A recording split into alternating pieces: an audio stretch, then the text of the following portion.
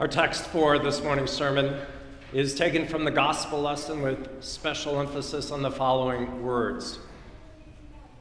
My eyes have seen your salvation. This is our text. You may be seated. Dear brothers and sisters of our Lord Jesus Christ, today as we hear of the presentation of Jesus at the temple, we learn that Jesus is actually the present. Now, in my childhood memories of opening Christmas presents, there are two presents that stand out for me. And as you think back at your own childhood, I'm sure you can think back to a present that you were so excited about, that in fact it made you maybe jump up and even scream. Well, I had two that I want to call your attention to today. Each was the present for that particular year. One year, it was a Stingray bicycle. It was blue with a white banana seat. I rejoiced greatly when I saw it, jumped up, and ran to it. You've never seen one, have you? That was the in thing. The banana seat. It was awesome.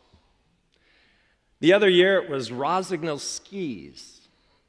As I received that great gift, I echoed the Rossignol motto. It takes a Rossi to catch a Rossi. While each gift had tremendous upside, there was also a downside for both. I suffered road rash on my forehead after going airborne on my Stingray bicycle on the homemade ramp that my buddy Huey and I had made. And the ski patrol with his own Rossignol skis caught me skiing straight down the mountain and threatened to pull my lift ticket. I was mortified. Now, there's no such downside with the present Simeon held in his arms. The present of Jesus, sent by God the Father and delivered by God the Holy Spirit, brings nothing but peace and joy, not just for a while, but for eternity. Now, this is what Simeon, the man who we hear was waiting for the consolation of Israel, it's what he wanted for Christmas. He had been promised by the Holy Spirit that he would not see death before he saw the Lord's Christ. So it wasn't the stuff of this world that Simeon wanted, like bicycles or skis, but he in essence was saying to our Lord, all I want for Christmas is you.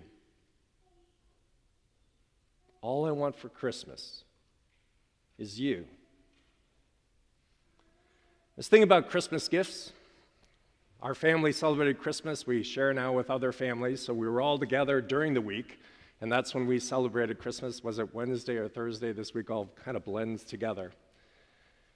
But I have a new granddaughter, and I watched Madeline open her gifts, and she was enthralled, excited about the wrapping paper,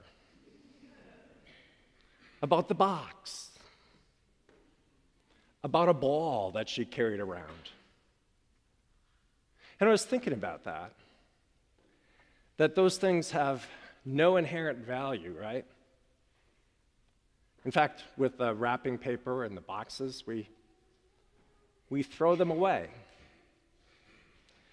Now, our gifts as adults, we forget that they're like that too.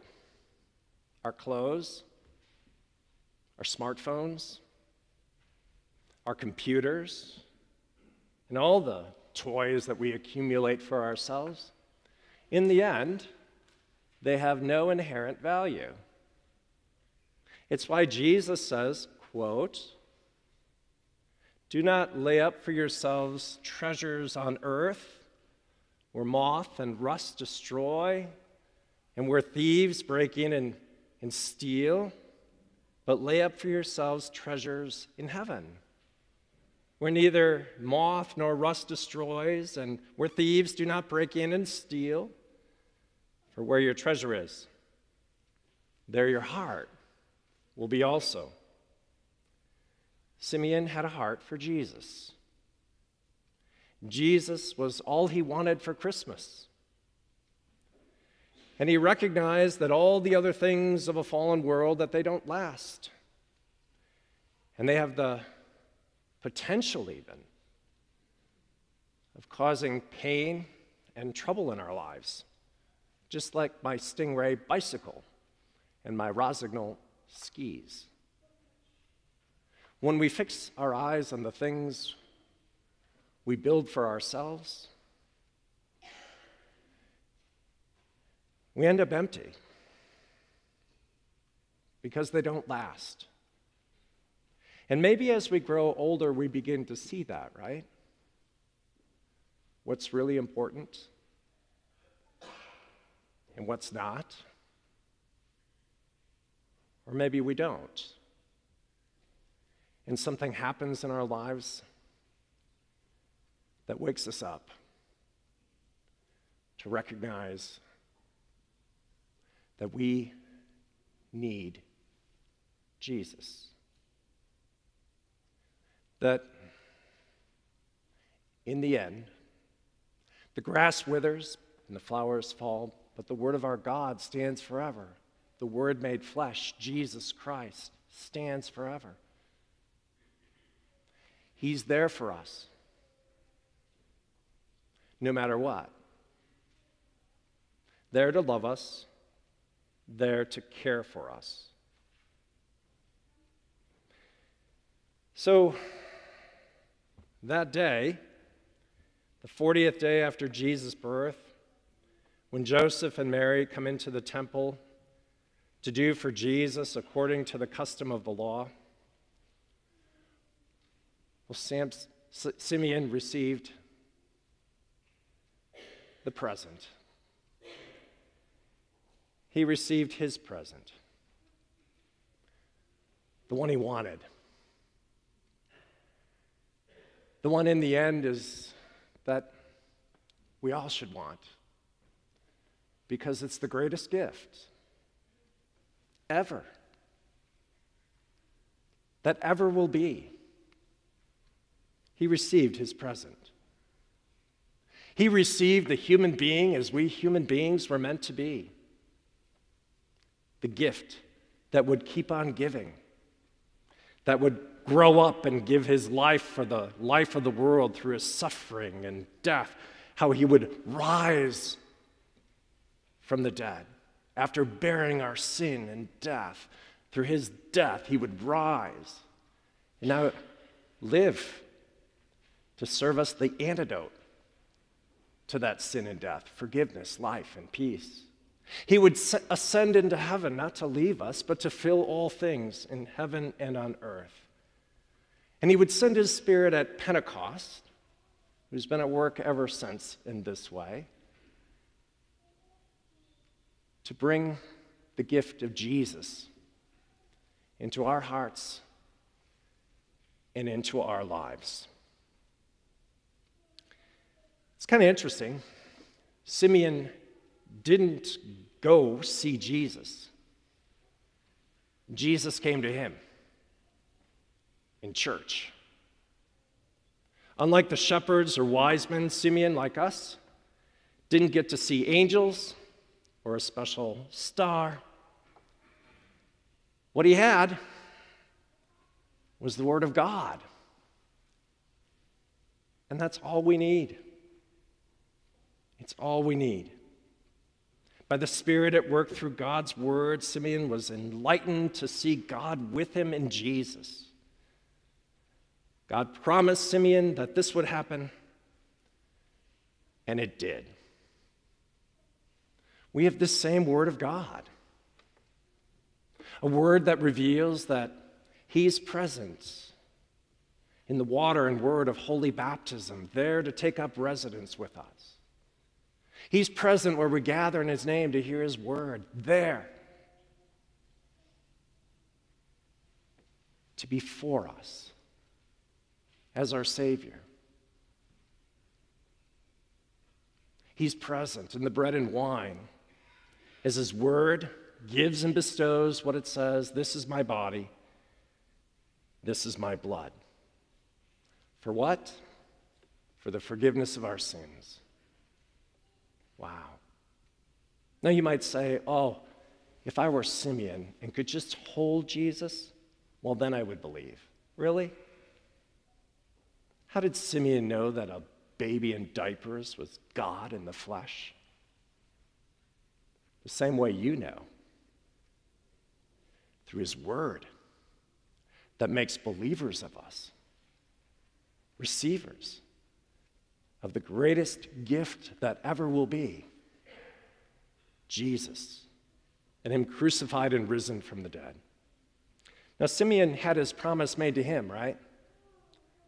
And we have our promises made to us too, don't we? Like God so loved the world that he gave his one and only Son, that whoever believes in him shall not perish, but have eternal life.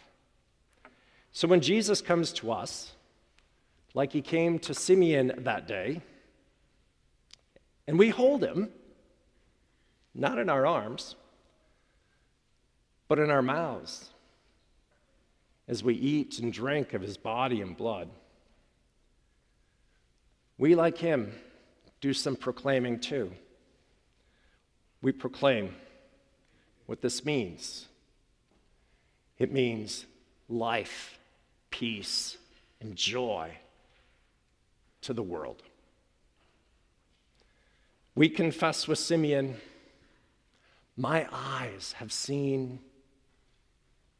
my salvation, your salvation, God, for me. I see it now. He saw his salvation through his ears, and that's how we see it too. We are enlightened to see what we don't see.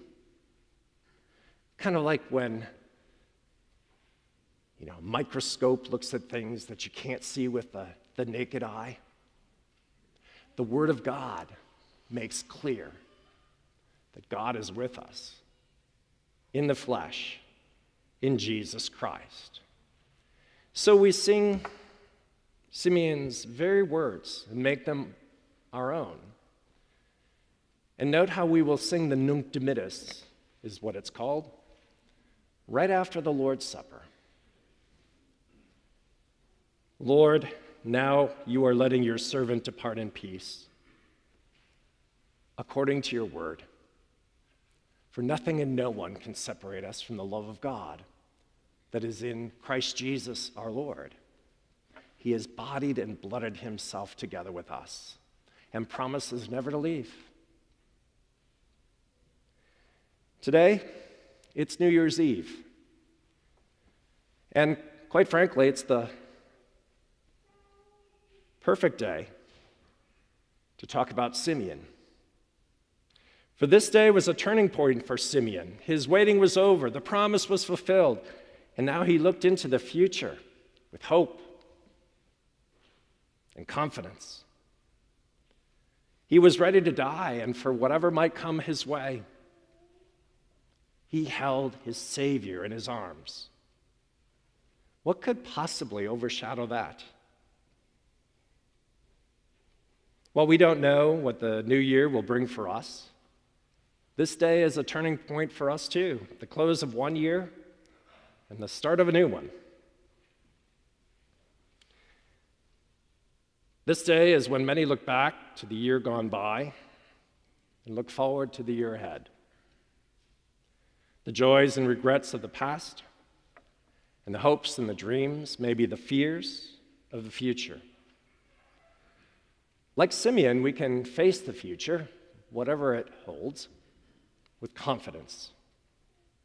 For our Savior has come for us with forgiveness for the past and hope for the future.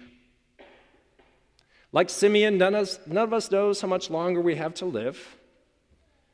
But from that day on, this Simeon knew that he could depart in peace and that we know too.